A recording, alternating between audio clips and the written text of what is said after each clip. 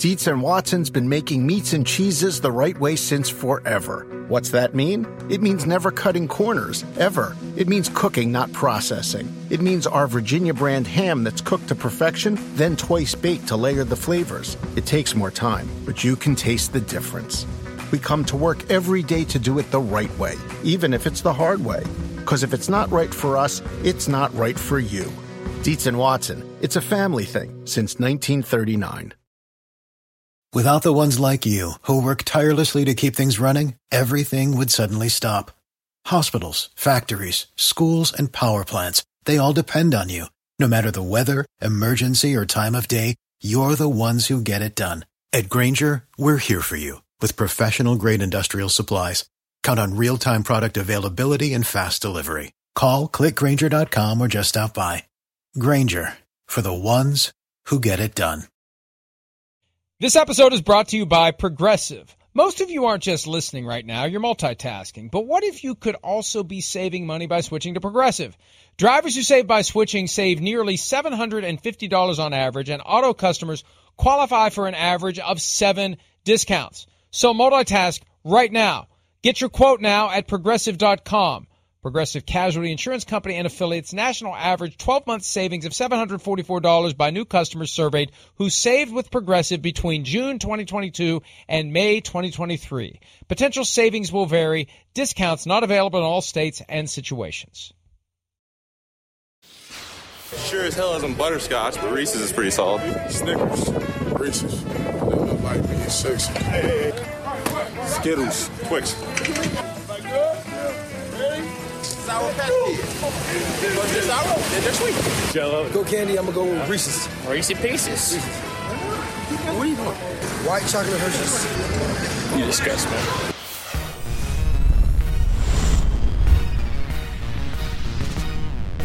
You know, it's Halloween time when you have videos of NFL players telling you their favorite candy. It's the only time of year that it's nationally relevant, even though we eat candy all the time, all year long. When I was a kid, well, every once in a while you'd have an extra quarter and you'd run to the store and get yourself a candy bar or a dime or a nickel or whatever it was back. I didn't even get started. They knew where you were going. It was predictable. Anyway, it was predictable. A nickel. You could get a Hershey's for a nickel. A nickel. But yeah, Halloween was always special because that was when you got to be a glutton with the candy. Like, it was candy sparingly throughout the year. Right. But for that one night, and whatever you managed to have left, the next night, it like gradually became just the crap you really don't want, but you're going to eat it because it's candy. It's candy, right. I never threw any of it out. Come on. But it was the stuff that you just don't want. But, yeah, that was... When you're 12 and younger, I mean, one of your life missions, like literally every day, is candy. I mean, it really is. Like, no matter what it is. I deal with it with my son now. He's 12. He'll done with football practice. Can you take me to the store? Why? Get some snacks, right? He wants to get something to suck on later, whatever. It's constant. Candy, candy, candy, candy, candy. It's amazing how it overtakes you as a young child. It really is. And I'm seeing it now because we're getting close to Halloween too here, where it happens just like you're talking about in my house. I steal out of the kids' stash. You know, it gets down to the part they don't want, and they're just, every night I can't help it. I start to stick my hand in there, even with the candies I don't like. I mean, it's a great and horrible time of the year all at one point here. One of the great lessons I learned growing up came from my sister, who showed me how to find my parents' candy stash at any given time. The non-obvious places where a bag of fun-size Snickers possibly would be hidden. And where were they hidden? Like, where was it? Fun size. Well, it depended. There would be spots in the kitchen. Right. Move it in inside the corner of a cabinet. pot. Okay. Under the lid. Right. Right. Or right. there was a cabinet in the bedroom, like where the clothes are and stuffed back in there. So I learned to become very creative when it comes to finding stuff that's hidden in the house. Right. And those, like now the Snickers, the little Snickers are tiny little nothing, one bite. They used to be decent size, right. like a third of a bar, Exactly. and every bit as wide as a normal Snickers bar. They've gotten smaller and smaller over the years. But that was the holy grail. If I could find the hidden Snickers in the house, that was great. So now here's I don't know if it's irony or not because I rarely do.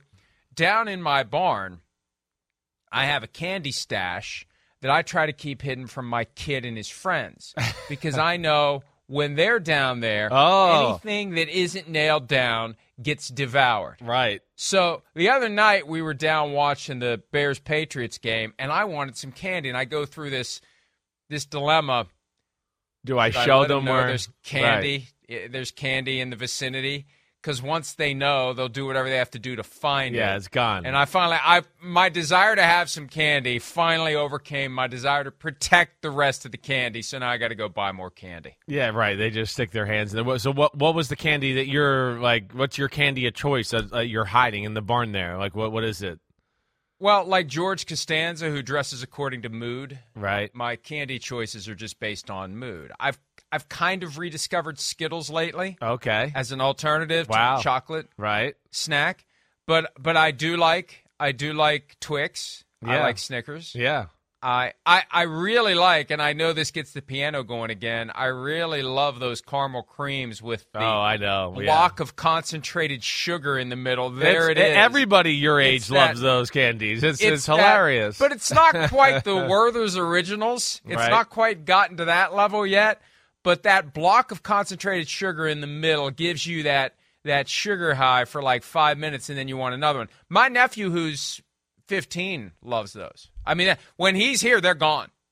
Last Thursday night, I had some. Not anymore. They're gone. So like peanut butter cups, nothing like that. Like weren't you shocked how Reese's? Like they say Reese's, the Bills players that dominated Reese's, but there's Reese's Pieces and Reese's Pieces and Reese's peanut butter cups, right? I mean, first off, peanut butter cups are probably going to be my top choice if I have like something chocolate around. That's what I'm going to go with. I like them frozen. You like them frozen? I do like them frozen. I like them anyway. Reese's peanut butter cups, you can't beat it.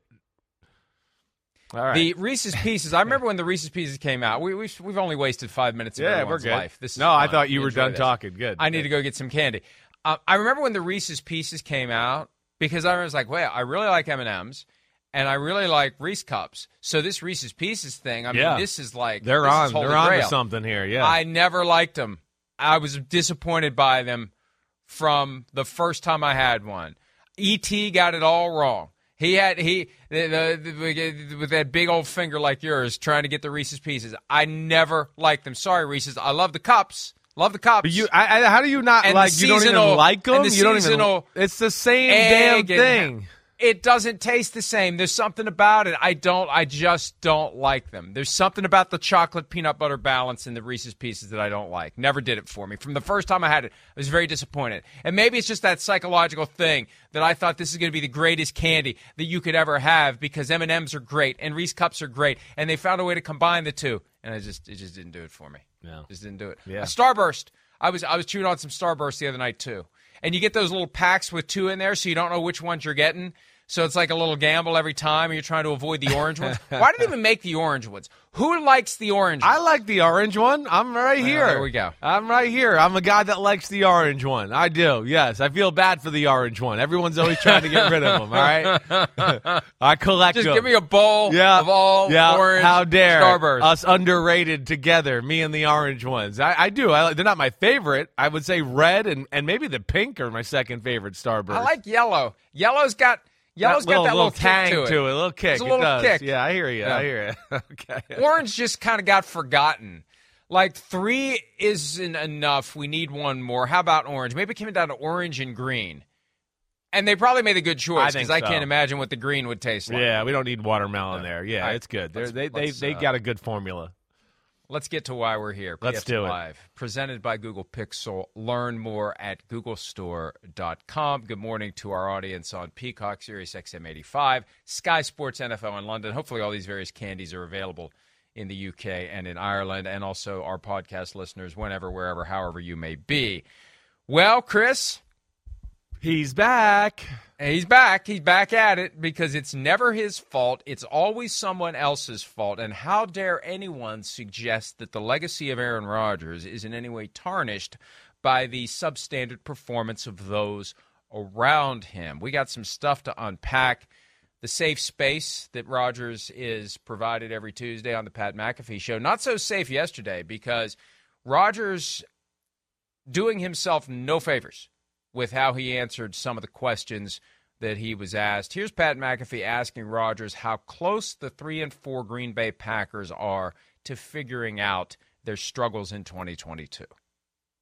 How close are you? We hear people talk about like different players about their team. Oh, we're really close, even though they may be losing some games. Okay, we're close. We're almost there. We just got to figure it out. Do you feel like you guys are close and it's just one player here or there? It's definitely not just one play here or there. Like I said, it's 20% of the time. If we have 50 plays and we have 10 mental missed assignments or mental errors, that's 20% of the time. So that's way too high. In the past, we're looking more like at less than 10%. So it gives us a really good chance to be successful. 20%, that's too high. That's one play a series where you're really making it tough on yourself. So we got to fix that. And whatever that is, I think guys who are making too many mistakes shouldn't be playing. We got to start cutting some reps. And maybe guys who aren't playing, give them a chance. That wasn't McAfee that asked the question. Obviously, it was A.J. Hawk, co-host with McAfee and former teammate of Aaron Rodgers. Here's what this reminded me of. And there's a lot we can say about this, and I'm sure there's a lot we will say. The first thing I thought of when I saw this, it reminded me of the stuff that Rodgers was saying 5 years ago, maybe 6, which sparked his memorable comment about me the day he resisted, didn't want to give me the satisfaction, didn't want to mention my name, finally did, and said, don't waste your time reading that crap. That all traced to the fact that he was saying things like this publicly, and I was connecting the obvious dots that trace back to his head coach, Mike McCarthy. There's not enough energy on the sidelines during the games. Well, whose job is it to ensure that there's energy on the sidelines of a football game? Whose job is it ultimately to make sure there's enough energy? And then Rodgers also said in that same time frame, guys aren't afraid of losing their jobs if they don't perform. Well, who's responsible for that? The team that traces back to Vince Lombardi barking on the sideline, grab, grab, grab, right? It's the head coach. And I made that connection, and I'm the asshole. Oops. Sorry. But it was an obvious connection to make. Sure. And so what's he saying now? He's saying the coaches aren't doing their jobs. You got to get the guys off the field who are making mistakes. They're making mistakes 20% of the time. 1 out of every 5 plays, they're making a mistake, and the coaches aren't doing anything about it. That's really what he's saying, Chris. Mike, I don't disagree. Honestly, Mike, it's exactly where my head went. It's one thing to say, hey, we got to clean things up, and we got guys making mistakes and going there. But you got specific, into somewhat general numbers about the mistakes. Obviously, he's obviously not happy. He obviously doesn't feel like whatever he's complaining about or doesn't like on film is getting through to the rest of the organization. The fact that he has to come out so hard and make these, comments publicly. First off, it is weird. That a quarterback of his stature kind of always giving the State of the Union address as far as how the football team is. But I think, Mike, that's where I went with this one there. This goes beyond like, hey, we got some young guys, they got to keep up here, they're not doing a good enough job, to, yes, you're borderline not happy with the way the coach is coaching the football team. And to me, it seems like it goes back to the old conversation from last week, which was simplify. See, he still wants that. And obviously, I'm guessing through the game, it still wasn't simple enough. So he's going to continue to call out these mistakes. And this week, he goes up, to another level. And, within doing that, that's where he's got to be careful. It's not a good look because it does look like he's throwing the coaches under the bus. It does, for all the reasons you stated. And that's where people are tired of Aaron Rodgers right now more than anything. And I don't get it either. I don't. It's a little too much, even for a guy like me who, loves Aaron Rodgers. I think back to how Peyton Manning got criticized for tiptoeing around the issue offensive of line having, issues. Right. I'm trying to be a good teammate here, but let's just say we had some problems with protection. Right. That's almost an exact the Steelers' playoff loss. And that was treated as, oh my gosh, why are you doing that? Right. How far we've come in 17 years. That Rodgers is just bearing his soul. And again, it's not the first time. This is what got, and you may be on the list now with me. The Ryan Howard gif from The Office where he's just checking off the names. You may be on the list with me for joining me in this idea that he's calling out his coaches by saying this. This isn't what you're supposed to do. This isn't what makes you part of the team. This is what separates you from team. This is what puts you above your peers. You think these guys in the locker room are going to welcome him with open arms today for practice? And of course, you know what will happen. He'll be standing in that same spot. We've seen it for 17 years now. In front of the locker, all the wood behind him, smirking and talking to the beat writers who are, they got to maintain the peace with Aaron Rodgers, so they're going to throw him some softballs. And what did you mean yesterday, Aaron? So there are some national talking heads that are suggesting that you're calling out your coaches. I've been saying that's crazy. Will you say how crazy it is, Aaron? I mean, that's the kind of stuff that's going to go on today. So we're going to be right in line to get some of the we're going to get some of the business from every direction. Well, yeah, we are, but again, and Mike, to what you're saying, I bet he walks in the locker room. I mean, first off, I don't think he's a guy that's disliked by his teammates.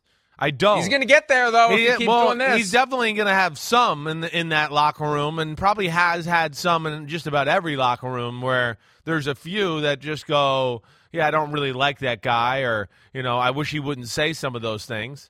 But the other thing, too, is the fact that he feels the need to address it.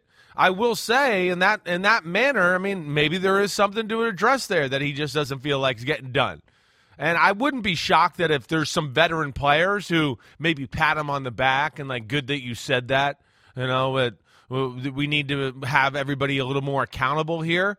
Of course, he's not going to get that same pat on the back from the young guys or the guys that are making the mistakes and not doing as much. That's the issue. Does it divide the locker room a little bit? Definitely, right. But and we've seen him do this before.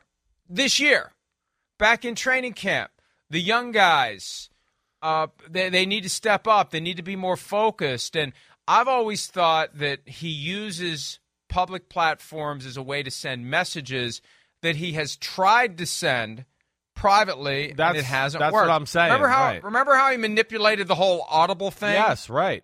He made that into a public issue so he could get his way. And I'm starting to wonder, does he really exhaust all internal available remedies before he starts dropping bombs publicly? I hear you. Right. I'm starting to wonder whether he just goes straight to the easy solution.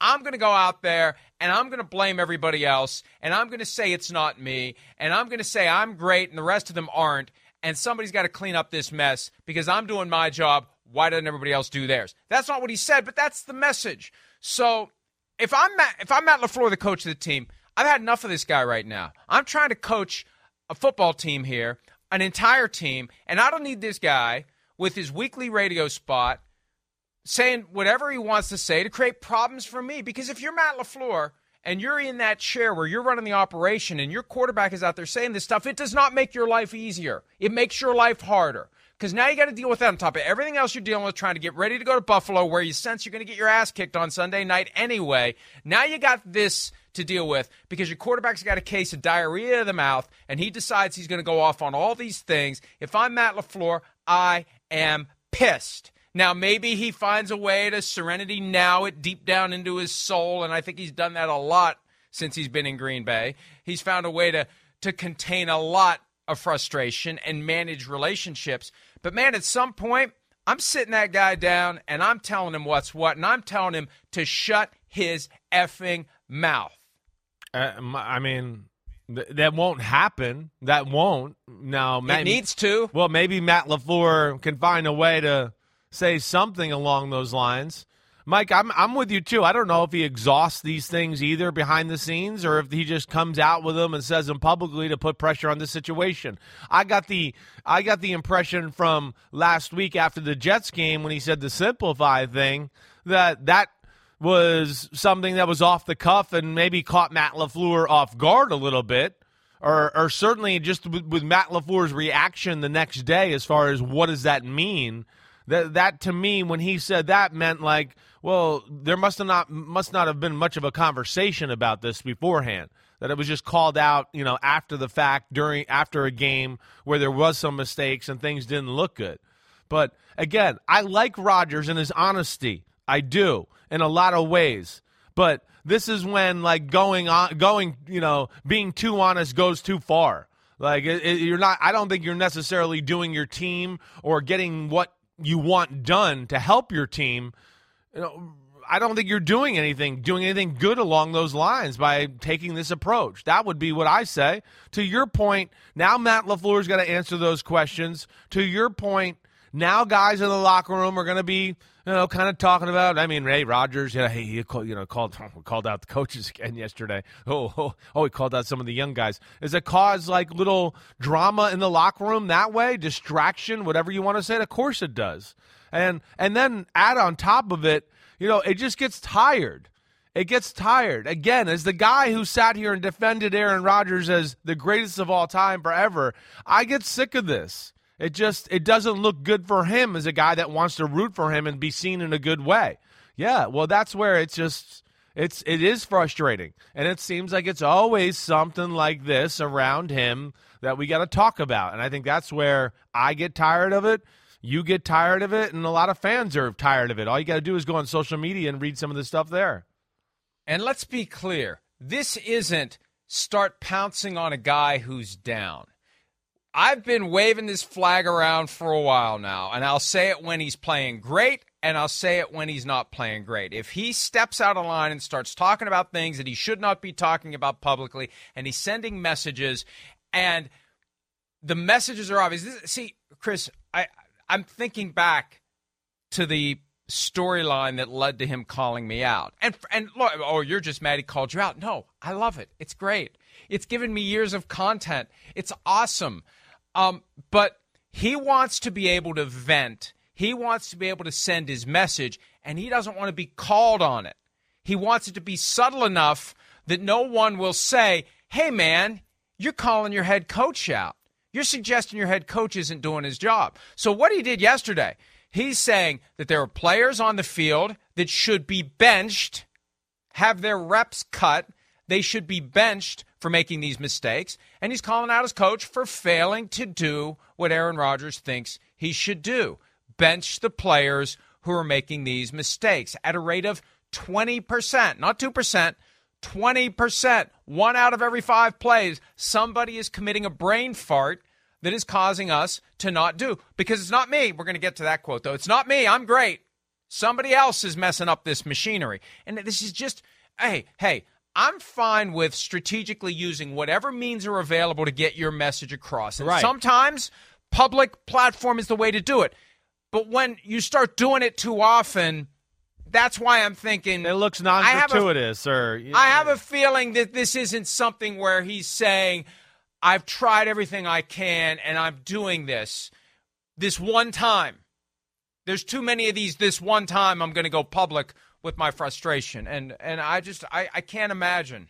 We've wondered from time to time about an alternate universe where Aaron Rodgers is coached by Bill Belichick and how many championships they would have won. Not as many as they did with Tom Brady. Because at some point, Aaron Rodgers wouldn't have been able to deal with Bill Belichick, and Bill Belichick wouldn't have been able to deal with Aaron Rodgers. And Rodgers would have had to get himself in line because Belichick would have told him that's where I'd push back on that notion. I mean, he'd be groomed differently. He'd have to comply. He'd have to comply. Right. I mean, we're seeing Brady away from Belichick. He's a pain in the ass too, right? That's true. He's a pain in the ass. I mean, period. I guarantee there's people down there in Tampa are like, whoa, we've had enough of him too. Yeah, go ahead. He'd have to submit. He'd have to submit. No doubt about it. There's no doubt about it. You're right. And then that's the part where we'd all go, well, let's get some popcorn. That'd be interesting to see if he'd ever submit. But Mike, I mean, you know, I'm with you here on this argument all the way. And there is ways. Like you kind of referenced it. What he said back in the end of August, maybe it was early September, when he kind of brought up that the young receivers, can't make mistakes. That was a good tactical way to put a little poker, into the butt of the wide receivers. And hey, we got to be a little bit better. We got to stop the mistakes. We can't have a drop every day at practice. That was great. Now we're going into week 8 in the NFL. There's some flickering of some fire alarm, and some red lights going on in Green Bay right now. Like, it doesn't look good. And then it doesn't look good, too, I think, when you add on everything you've said, everything I've said, and really the most basic premise of NFL football locker room talk and hierarchy is, okay, yes, you're Aaron Rodgers, you're the man, and you can say a lot of things that a lot of guys in that locker room can't say. But like right now, okay, being paid $50 million a year, you're not playing that great either to start calling out other people. I understand there's mistakes made there and everything, but you're also being paid $50 million a year to go a little bit above and beyond than, well, I threw the great 3-yard slant. I threw the great 2-yard pass here. Ooh, I checked to the screen pass. And that's where I would throw the challenge flag and go, man, for what you're being paid and your expectations and what I expect of you as a player, you're playing less than. Whether it's a lot of the plays that you've heard me talk about or we've shown on this show, where, hey, you're making $50 million a year. Pat the ball one extra time. Stop having happy feet and looking to throw the ball 2 yards at the flat. There's a guy open in the middle of the field for 20 yards. Those are the things, again, even if there's some mistakes here and there, that Aaron Rodgers, for what you're being paid, your legacy, everything like that you got to be the guy that makes the team overcome some of these issues. Again, like Mahomes and Allen have dealt with issues the last few years. We don't care. They don't care. Joe Burrow hasn't been protected since he's walked in the NFL. He's just throwing bombs and touchdowns everywhere on everybody.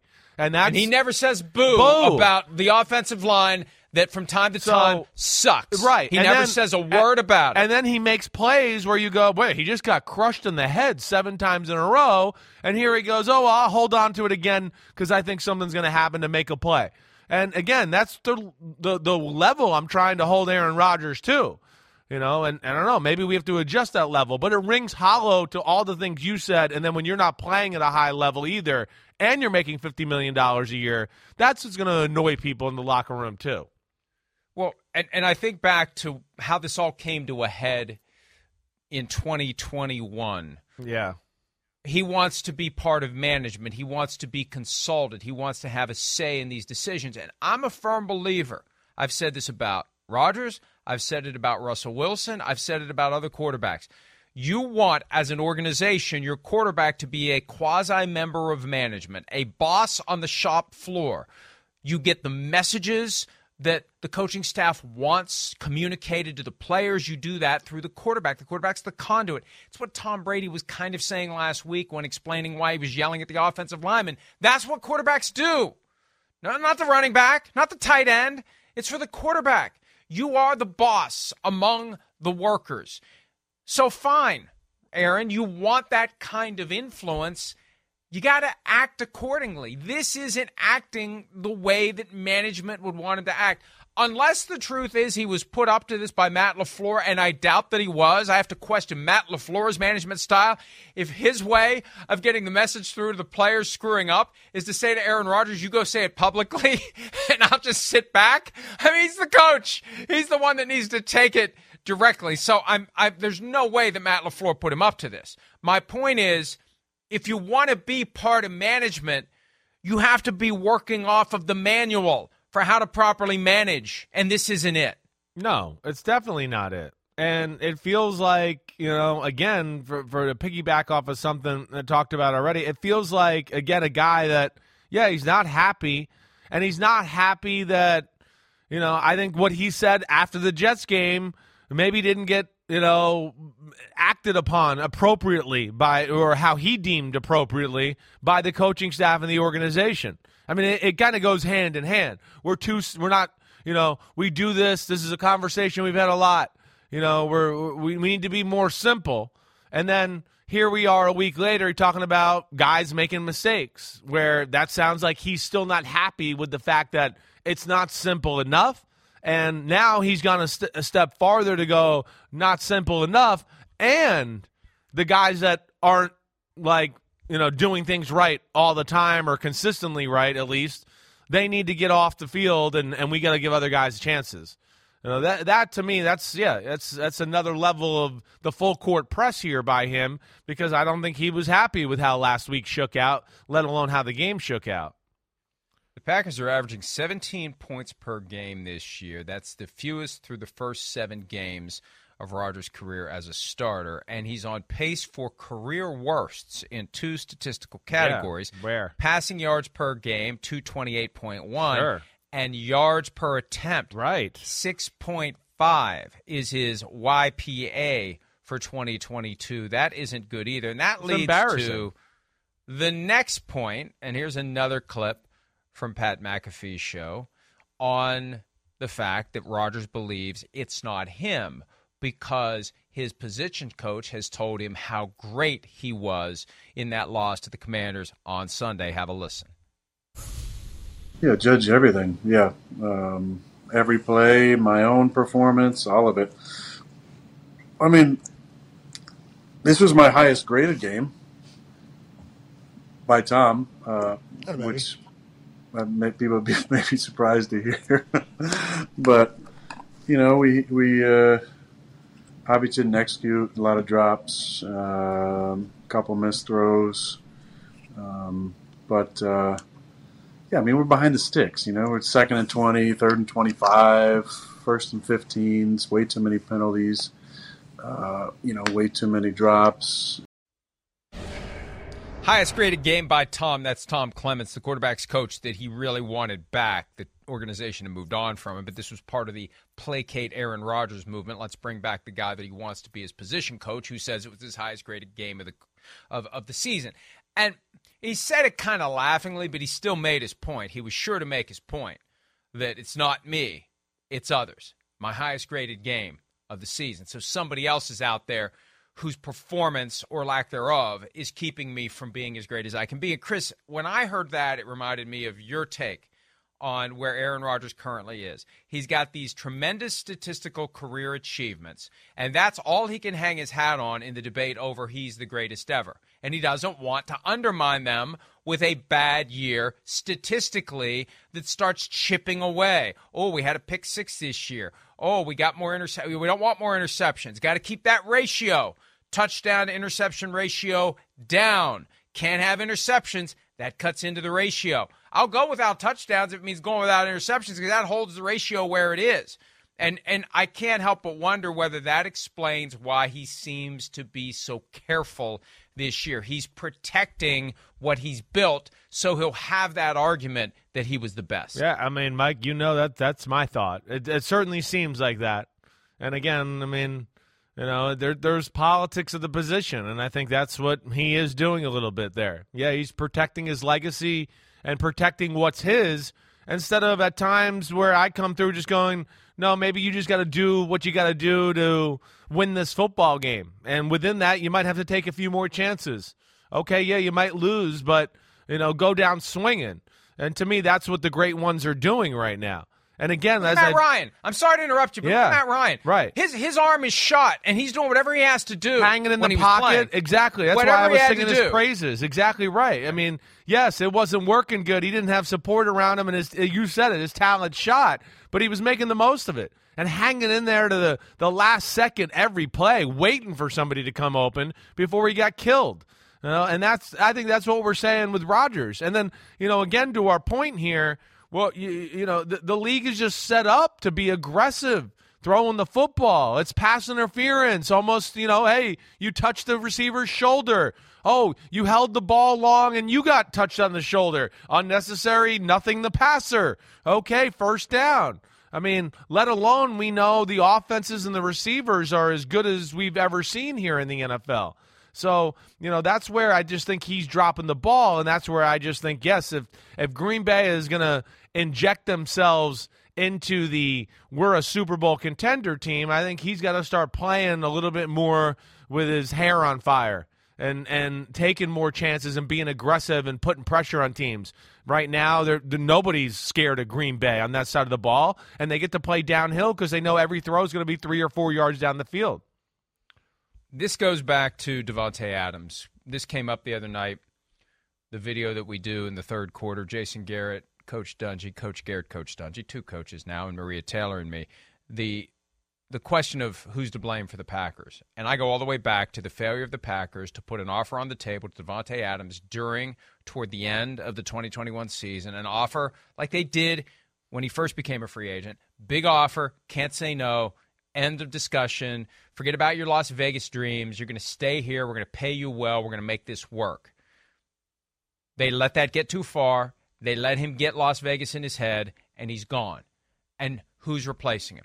Who does Aaron Rodgers trust? And what has Aaron Rodgers done to develop trust? I know we've said this time and again, but I have another reason to mention it because Coach Dungy said something that really caught my attention. I mentioned this the other day when you were in your hammock. Yeah. Now, you're not in your hammock on Monday, you're in your hammock on Friday. I constantly say, where were you, Aaron, for the offseason program if you want to get on the same page with these guys? Why didn't you bring these guys somewhere? Put in the extra time to work with them, to get to know them, to get to the point where you know how they break out of their route. You know where you can put the ball. You know how you can trust them. It isn't something that gets accelerated and mashed together at training camp. Here's what Dungy said. When they were going through some transition in the receiving core with the Colts. Right. Peyton Manning would get in his car on the weekends and drive to Columbus to throw passes to Anthony Gonzalez. Because there was that weird rule at the time where certain schools, they couldn't join the team for off-season workouts until after exams. Right. Ohio State was one of them. Oregon was another one. Yeah. They changed that rule now. So Peyton Manning would get in his car and drive to Anthony Gonzalez. Not private jet, get in his car and drive. So he could work with this guy who was going to be coming in that year as a rookie. Why? Because that's what you do as a leader of a team if you give a crap about trying to get to the point where you trust these guys. Plain and simple. And Rodgers will deny there's any connection because it defies him doing whatever he wanted to do in the offseason. And it wasn't getting comfortable with these receivers and having them get comfortable with him. He thought it would all get done in training camp, and it didn't. And it's not getting done in the regular season. And he's to blame for this partially, not completely, because they should have kept Davante Adams. But post-Adams, Chris, it's on him for not doing everything he can to get to the point where he trusts the guys he'd be throwing the ball to. Yeah, Mike, I mean, I couldn't agree with you more. I mean, I couldn't. First off, I mean, as a quarterback, I couldn't imagine missing OTAs and not being there. I can't. That's like not even like in my brain process. Nor do I think would it be in Peyton Manning's brain process or a lot of quarterbacks. Again, we don't. Again, I know Aaron Rodgers. We're in year 18, 19. I can't remember now, but hey, again, we don't hear these type of things with Josh Allen or Mahomes or anything like that. The guys that are at the top of the sport right now, clearly at the top of the sport, like it's not even close. And that doesn't make sense. And, Mike, I mean, I go back to, I don't know if you ever watched it, like, the ayahuasca podcast with Aubrey Marcus and all that. It was great, and it was great. But the one thing that, like, rings to me here, at least as far as what he said in that, was he gives 0 Fs anymore. He gives 0 Fs. That's what he said. And I feel like that's what it's showing. Like, yeah. He's kind of like, hey, I'm at the end of the career, and I'm going out on my terms. I don't care. I'm going to enjoy this and say what I want and do whatever. And it feels that way. And that's cool, all right? And it's great for us to talk about, and everyone can talk about it on social media, but it's not good for a football team. And that's really what it comes back to. And there's no way that what he said yesterday is a positive thing for the Packers as they go into the work week and one of the biggest games they've had in the regular season in the last few years. Yeah, this is the continuation of the transformation of Aaron Rodgers from guy who was afraid of any and all criticism. Yeah, right. To this heel turn where he accepts that some will love him, some will hate him. Yeah. But he's struggling to get that balance right, Chris. Well, he's getting the people that love him to actually hate him, too. That's what's happening. That's the problem. That's the problem. There was the ones on both sides of the fence, and I'm going, wait, here's the hate side and here's the love side. And unfortunately, the way you've acted here a little bit, some of the ones that were on the fence and leaning towards the love side, they've fallen off and gone on to, okay, you're annoying, and, damn, maybe it's time for you to go away. And that's what he's in danger of. And I don't want to see that. I don't, because I've respected his honesty and the way he's handled himself in a lot of ways and different than, a lot of franchise quarterbacks. But, yeah, as a guy that roots for him, and if I could talk to him, I'd go, yeah, I think you're going too far now. I do. It reminds me of how I would explain my past life as a lawyer who was in litigation and trial work. Half the people I dealt with on a regular basis hated me. Half the people I dealt with on a regular basis loved me. And my primary job was to ensure that the people who were supposed to love me continued to love me. That's the key. Anything you're in that is inherently polarizing, your goal is to play to the ones who are supposed to love you. The ones who hate you are going to hate you no matter what. Right. The ones who love you are the ones you need to take care of. And he's jeopardizing. If he's losing you, Chris, man, the mighty have... Around any corner, within every battle, and with the dawn of each new day, the threat of the unexpected, the unpredictable, and the unrelenting lies in wait. But Marines will always be there. They are the constant in the chaos. No matter the battlefield, Marines adapt to win, defeating every shifting threat, protecting our nation's future. The few, the proud, the Marines. Fallen. All right, let's pivot to the other bizarre controversy in the National Football League. The quarterback position for the New England Patriots. Fresh from Monday night's 33-14 loss to the Chicago Bears, Bill Belichick appearing on the Greg Hill Show on WEEI, Chris's favorite local radio station on the entire planet. Here's Belichick talking about whether he told the team that he was planning to have two quarterbacks play in that Monday night loss to the Bears. I talked to the quarterbacks, talked to the leaders of the team. Everybody knew what the plan was. I mean, not every single person, obviously. I wouldn't talk to every person about another player's role in the game. That's just, like, they all have their jobs to do, but there was no lack of communication.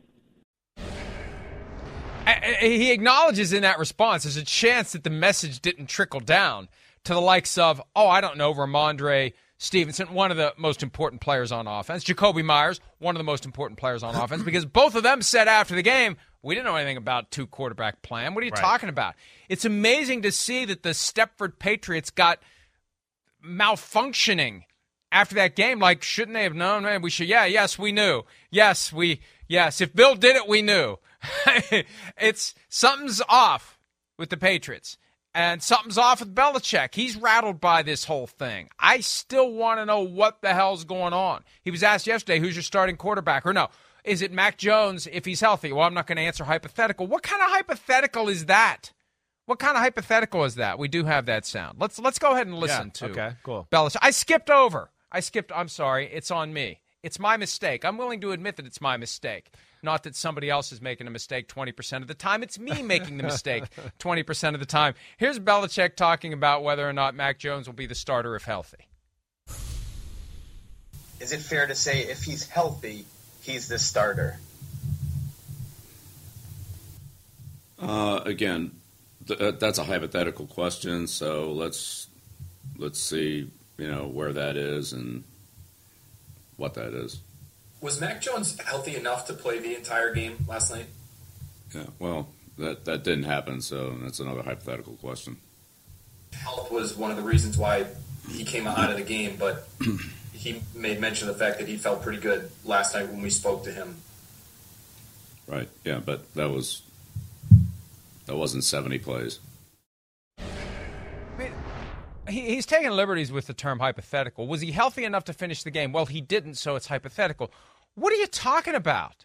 That's not hypothetical. He didn't finish the game. Why didn't he finish the game? Was it a health issue? That's hypothetical because he didn't finish the game. Does he have any idea how stupid that sounds? I don't know. I don't know exactly what they're trying to get accomplished up there.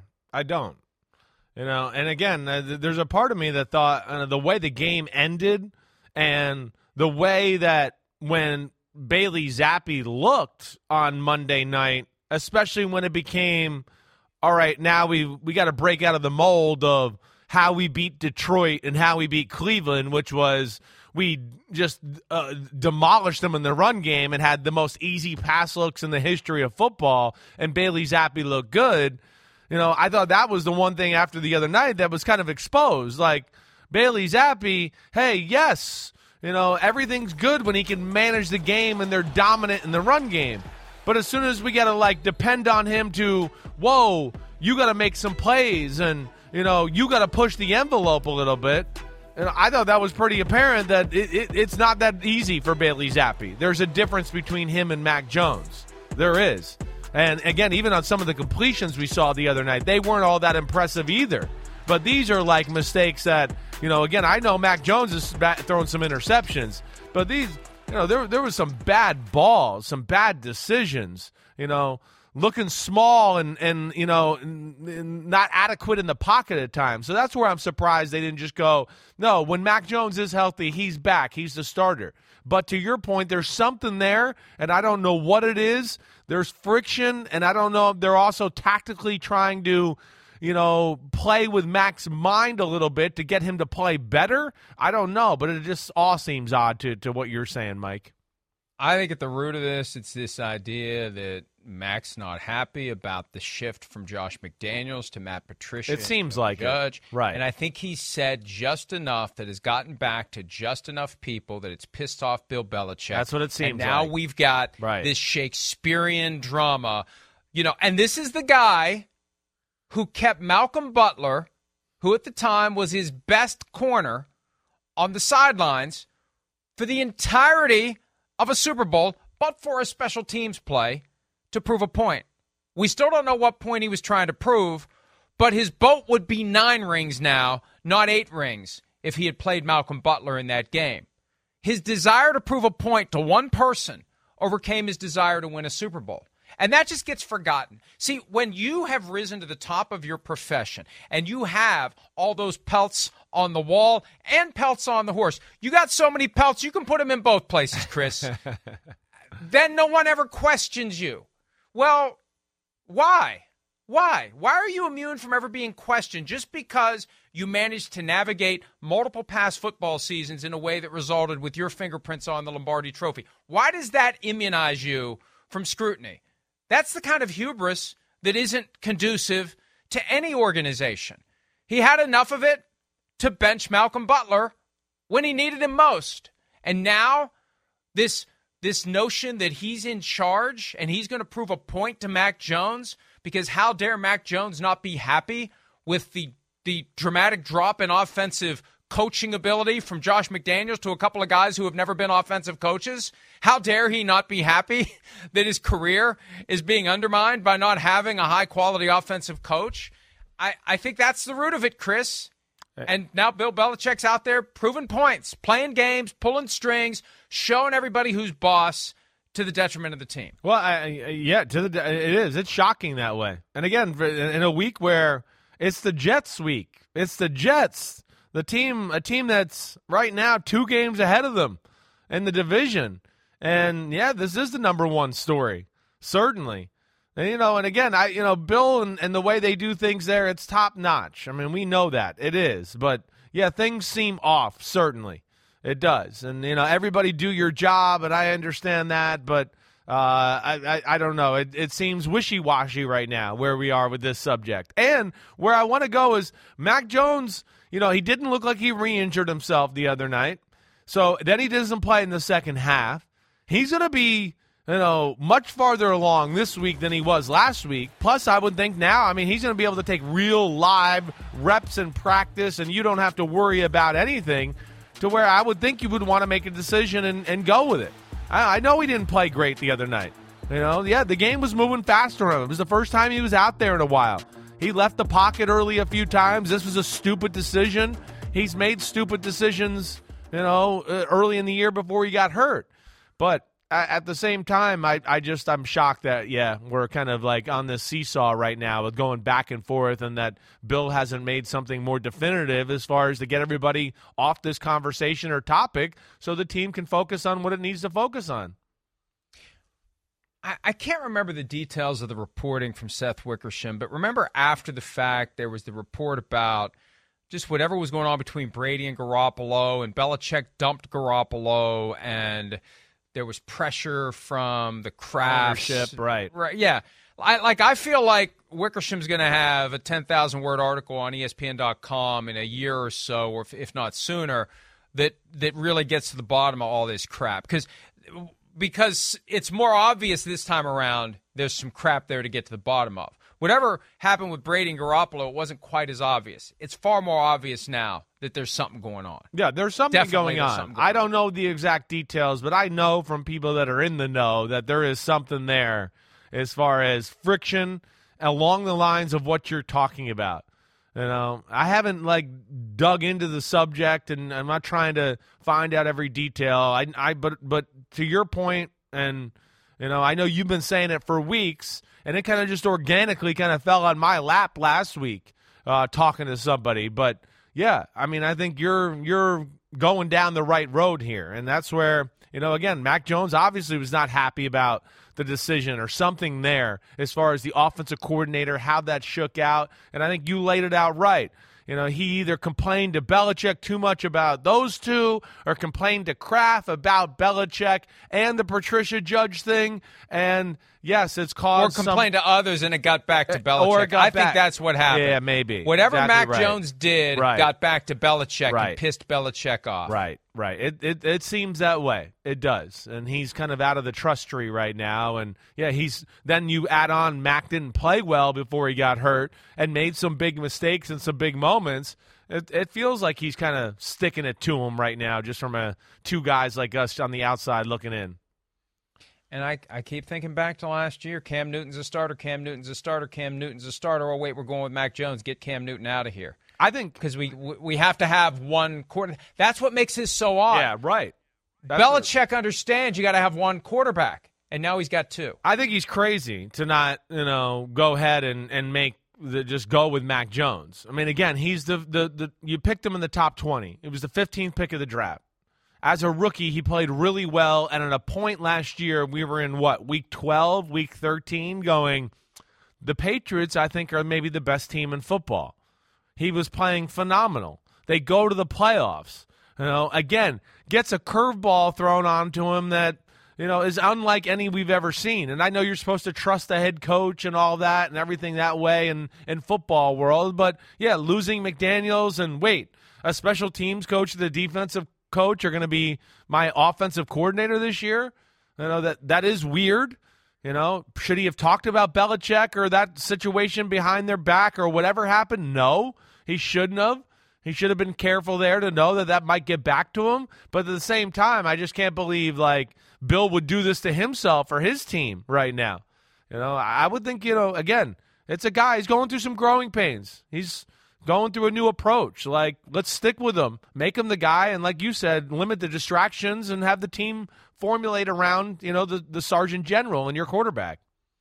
It's just amazing how the Patriots post Brady, they'll go through these stretches where, and maybe it's our inability. This is the flip side of, it takes time to process that the Bengals aren't bad anymore. It takes time to process when a bad team becomes good. You look at the uniform and your brain doesn't want to register that they're good now. Maybe it's the same thing with the Patriots, that we see that uniform and we can't accept that they're not great. So we just keep thinking, it's just a matter of time before they're great. And it did happen last year. They got better and better and better as the season went on, and then they got blown out by the Bills in the wild card round, and a lot of people forgot that they were getting very good as the season went on. They beat the Bills in that Monday night game. Now the wind was an issue, and the Bills didn't deal with it the way they should have. They mimicked the Patriots game plan instead of just letting Josh Allen go out there and throw through the wind, which he would have been able to do if they just would have let him. Different point altogether. But I feel like, maybe we're kind of expecting that the Patriots are going to be better than they are, and maybe that's adding to this weirdness that's going on, because we just expect that they're going to figure it out the right way.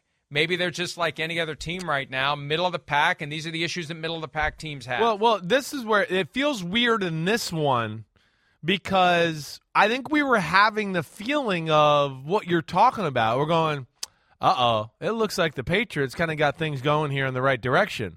They're kind of playing good football on both sides here. I mean, doing some special things here to where we go, we talked about it for 3 weeks. The run game, it might be the hottest in football. The defense, shutting down Cleveland, one of the best running teams in football. Detroit, it's the highest scoring offense in football. They can't do jack diddly squat.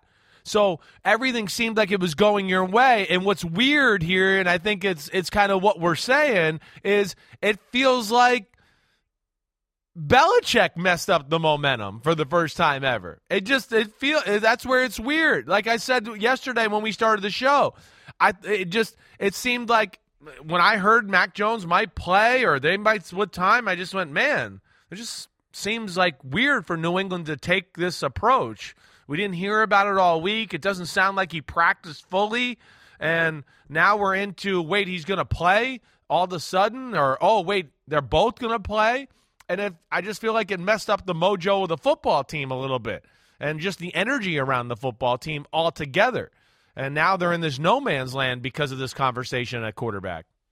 And now they got the 5-2 Jets. What a strange reversal where the Jets are the team that is doing well and the Patriots are trying to figure it all out. All right, when we return, we're going to try to figure out what in the world was going on between Buccaneers receiver Mike Evans and a couple of officials after Sunday's game, because nobody is giving anybody a straight answer. We'll try to make sense of it when PFT Live, presented by Google Pixel, continues right after this.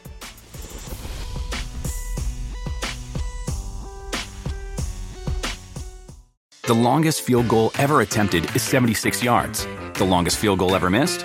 Also 76 yards. Why bring this up? Because knowing your limits matters, both when you're kicking a field goal and when you gamble. Betting more than you're comfortable with is like trying a 70-yard field goal. It probably won't go well. So set a limit when you gamble and stick to it. Want more helpful tips like this? Go to keepitfunohio.com for games, quizzes, and lots of ways to keep your gambling from getting out of hand.